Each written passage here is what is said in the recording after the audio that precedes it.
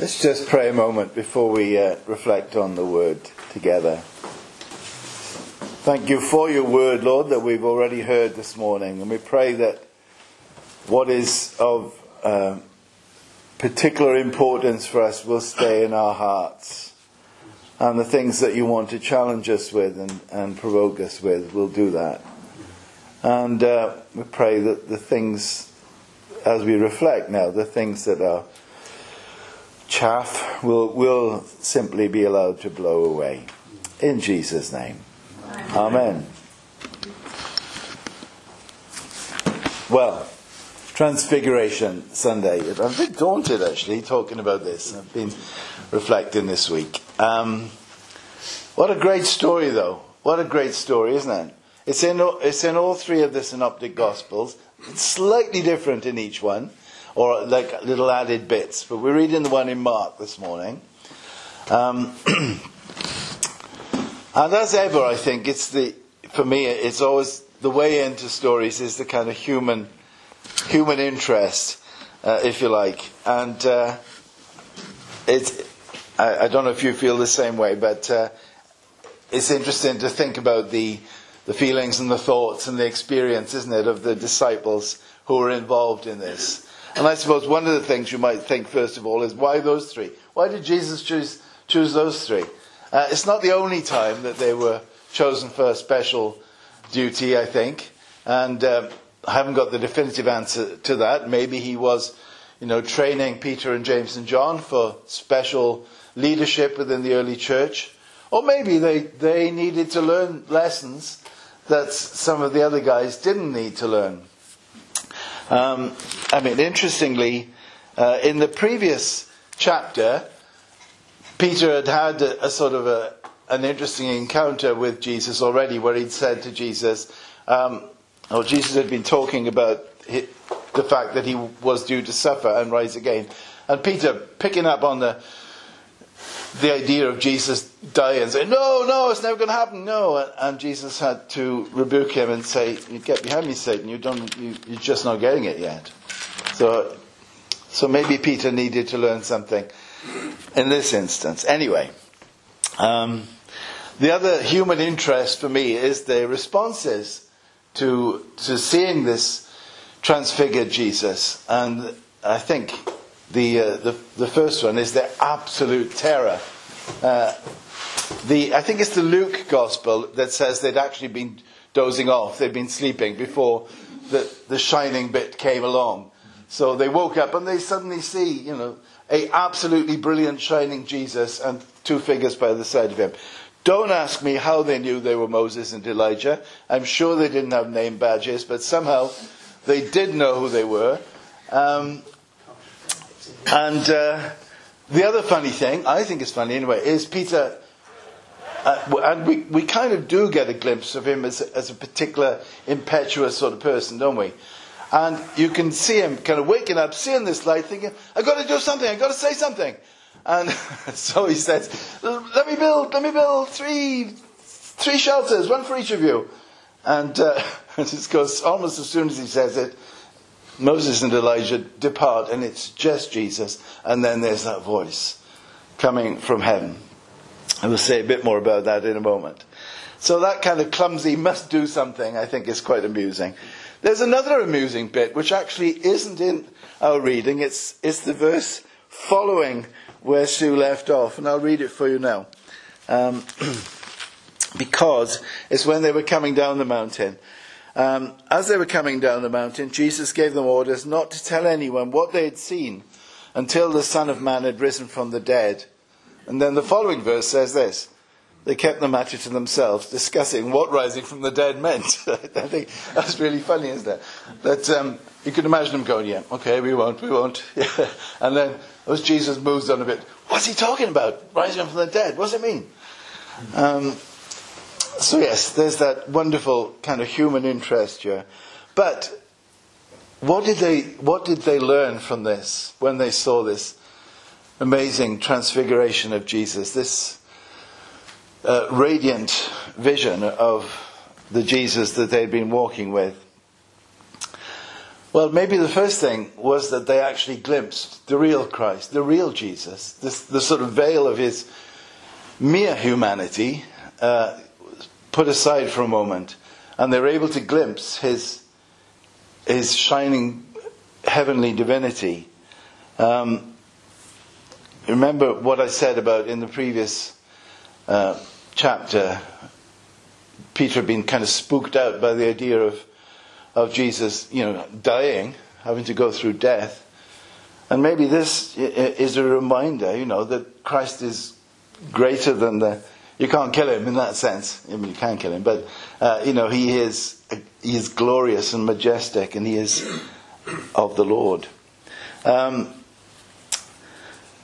idea of seeing him with Moses and Elijah, I'm sure they didn't work, a lot of what this meant to them, they probably worked out later, if at all, And theologians these days have written about it, obviously, and they say, look, the significance is that Moses represented the law and Elijah represents the prophets, so Jesus is obviously showing that he's the fulfillment of both the law and the prophets, and I'm sure there is that. Whether they would have glimpsed that in that moment, I don't think so, but maybe as they reflected on it afterwards, they were able to see that. What about that voice that came from heaven? What did they learn from that? Well, remember what that voice said. This is my son, whom I love. Listen to him. And the fact that voice came when Moses and Elijah had fallen away, if you like, and it was just Jesus. What it should have reminded them is the preeminence and the sovereignty of Jesus Christ. He is not just one of the patriarchs. He is not just one rabbi amongst many important people. He is the Christ. He is the Son of God. And the voice says, this is my son. Not the other guys. They're good guys, but this is my son, whom I love. Listen to him. Aren't you interested in that middle term? By the way, doesn't that voice, that message, echo exactly what the Lord said to Jesus at his baptism? With one difference. This is my son, whom I love, in whom I am well pleased. This is my son, whom I love. Listen to him.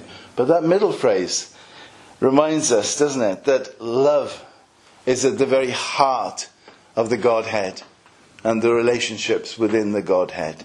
And we would do well to remember that, I think. What else were they to learn from this? Well, the imperative of listening to Jesus. To hang on his every word. And I suppose too, what else were they to learn from this and to see from this? I think a hint of future glory. This Christ who had been talking about his death and his rising, they had a preview, if you like, of the glorified Christ who was foretold to be coming at the end of the age. But that Christ would have to earn that glory, if you like, by going through the suffering and the death. Well, how much of all that they took in, who knows? And as I said, only as they reflected on it, I'm sure, in future days. Did they reflect on it? Did they learn from it? Well,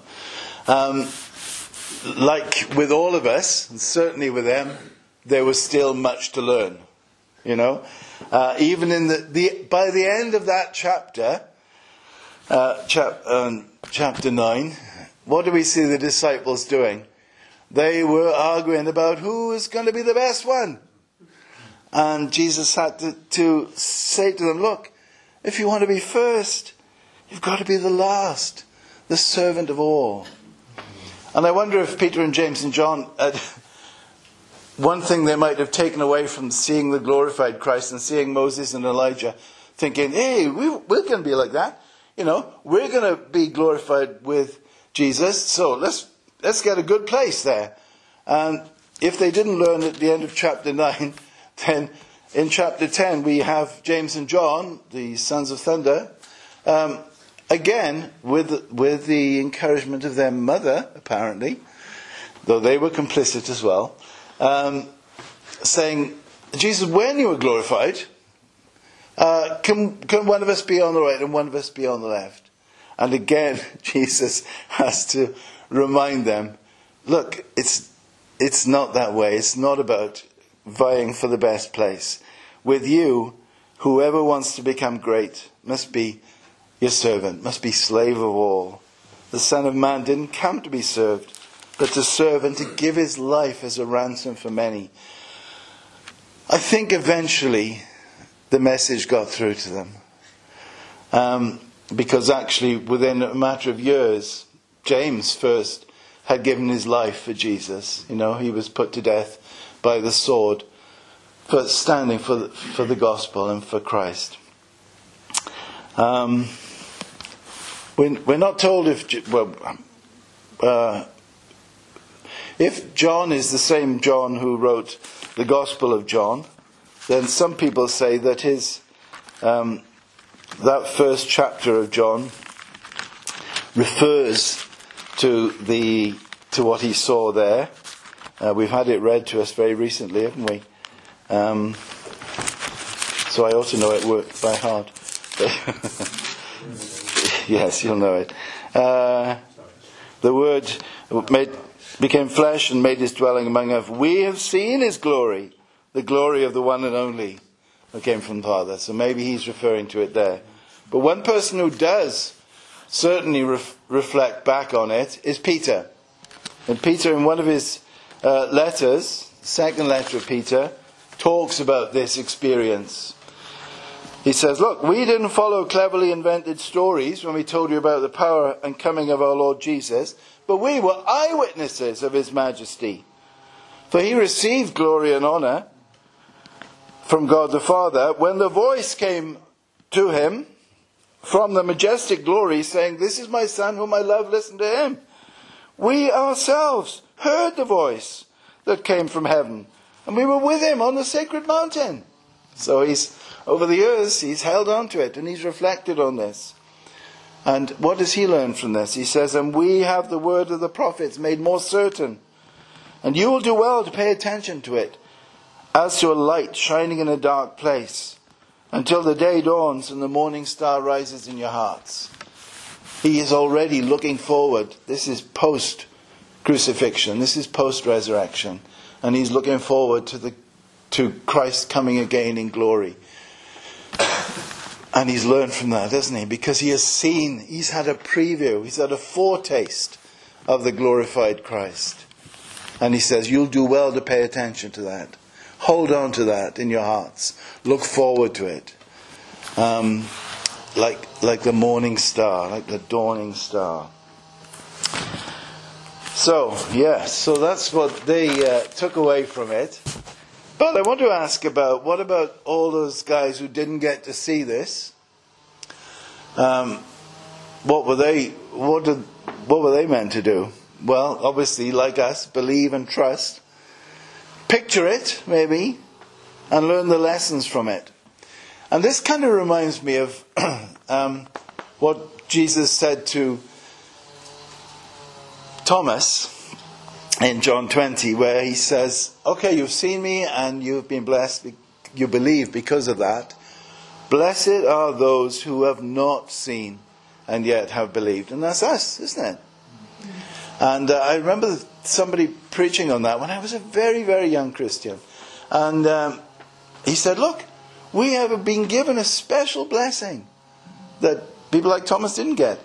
Blessed are those who have not seen with their eyes and yet have believed. So what about us then? We haven't seen a vision like this. And yet, interestingly, we've sung things this morning that all talk about seeing Jesus, haven't they? Shows those kind of specially. And one of the ones we sang, we kind of stole the words from Isaiah, because that song, we see the Lord, we see Jesus, is from the prophecy about the chapter 6 of Isaiah, where he says he sees the Lord in the temple. He has that special vision, and it changes his life, And yet we are singing those words. Is it true? Do we see Jesus? And how do we see Jesus? We certainly haven't had experiences like that. So what do we mean when we say, that we see the Lord, that we see Jesus? I want to just explore that a little bit this morning. I try not to go on for too long. And if you feel you've got lots of coughing to do, stick a sweet in now. So I'm just going to look at just a couple of little verses that might help us to think about what we mean when we say we see Jesus and how we can see Jesus. So looking at 2 Corinthians 4, first of all. Just a couple of verses here. And even if our gospel is veiled, it's veiled to those who are perishing. The God of this age has blinded the minds of unbelievers, so that they cannot see. This is the reading Sue read, wasn't it? Yeah. So they cannot see the light of the gospel of the glory of Christ, who is the image of God. For we do not preach ourselves, but Jesus Christ as Lord, and ourselves as your servants. For God, who said, "Let light shine out of darkness," made his light shine in our hearts, to give us the light of the knowledge of the glory of God in the face of Christ.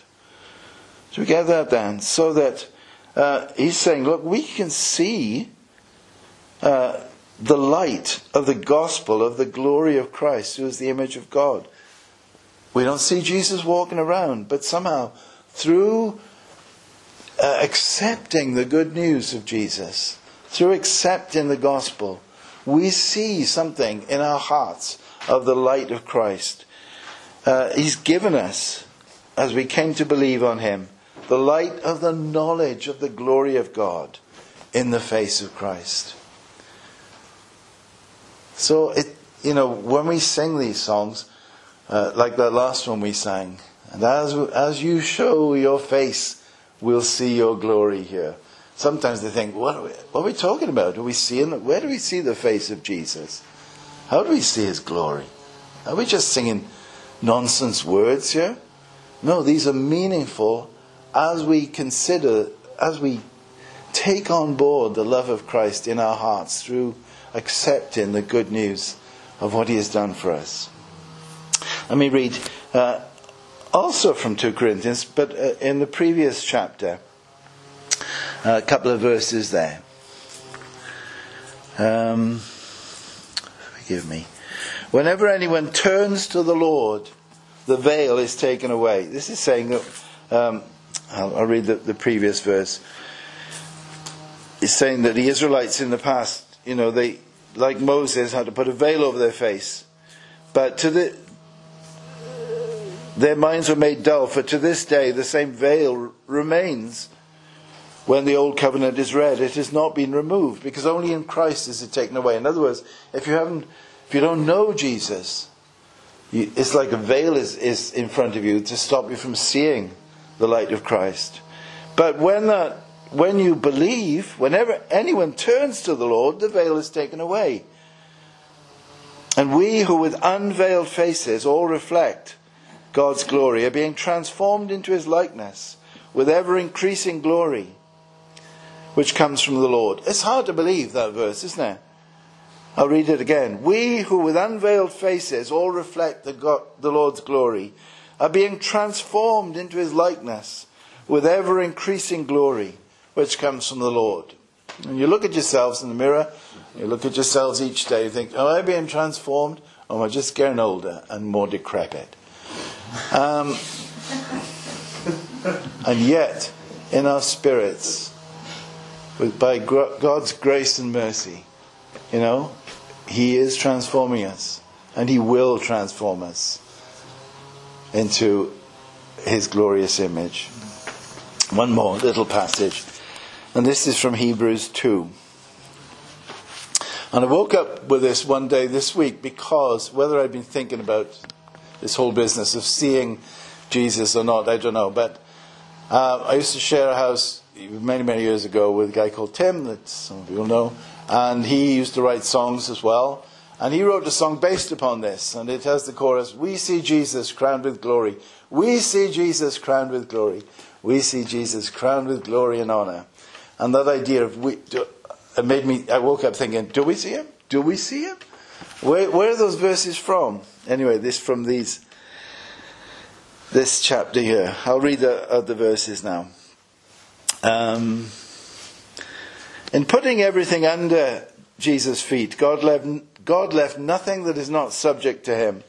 Yet at present we don't see everything subject to him, but we see Jesus, who was made a little lower than the angels, now crowned with glory and honor, because he suffered death, so that by the grace of God he might taste death for everyone. We are living, and I think Ashley talked about this a couple of weeks ago, didn't they? We're living in that in-between period, aren't we? We're in the kingdom of God, but we don't see its fullness yet. And similarly, we know Christ, and we have come to accept him. We don't see the fullness of his glory yet, maybe, till the end of the age, when he takes us to be with himself. But we see him in our minds, in our hearts. And then in the next chapter, he says this, the writer to the Hebrews, therefore, holy brothers, fix your thoughts on Jesus. How do we see him? Fixing your thoughts on him. Where does this leave us then? What kind of instructions can we give ourselves about seeing Jesus? Seeing the glory of God, or seeing the glory of Christ, or simply seeing him in our lives? Just a few little thoughts at the end. And the first one is this. I wonder if you've had your own experience of, maybe not, it won't be as dynamic, no doubt, as this transfiguration that those three guys were allowed to see. But maybe you've had your own important spiritual landmark experience. It could have been at your conversion. It could have been at your baptism. It could have been at your confirmation. It could be that some of you have been, touched on a particular occasion with a sense of the Holy Spirit filling you, or anointing you, or baptizing you, or simply touching you in some way, and you felt it significantly. What I would say about that is, you can't live in that forever, undoubtedly. You've got to walk down that mountain. But hold on to that memory. Hold on to that experience. And savor it and cherish it and treasure it as a reminder of God's grace and goodness that impels you forward to remind you to hold on to till, as Peter says, till the day spring dawns in our hearts. Till Jesus returns in his glory to take us. Hold on to that. Second thing I would say is, don't be afraid of imagination. Don't be afraid to use your imagination in picturing Christ. When we read the Gospels, our ability to imagine is a God-given gift. And let's use it in our prayer life, in our reading, in our thoughts, to picture Christ. And I'll give you a for instance, and this might be a very personal thing, but for me, very often in the communion service, it comes alive for me when I picture the hands that offer the cup, the hands that give the bread. I picture the hands of Jesus offering them and saying, this is my body given for you, this is my blood given for you. Because with our imaginations, we can do that. Don't be afraid of using it. Third thing I would say is, let's do what the writer to the Hebrews says. Fix our thoughts on Jesus, We won't go around seeing pictures of Jesus, walking everywhere. It doesn't work like that. But we can fix our thoughts remembering him as someone who has conquered death. Someone who gave his life for us, who overcame death for us, and so that we, as Ashley reminded us recently, can reign in life because of him. And lastly, and I just kind of jotted this earlier on, in some kind of maybe poetic way, we can also kind of see him, can't we, in the lives of the people that are around us, in the lives of those that we worship with, in the lives of those we serve as well. We can see Christ there. Yeah. That's enough for me, I think. Let's remember that voice. This is my Son, whom I love. Listen to him. Amen.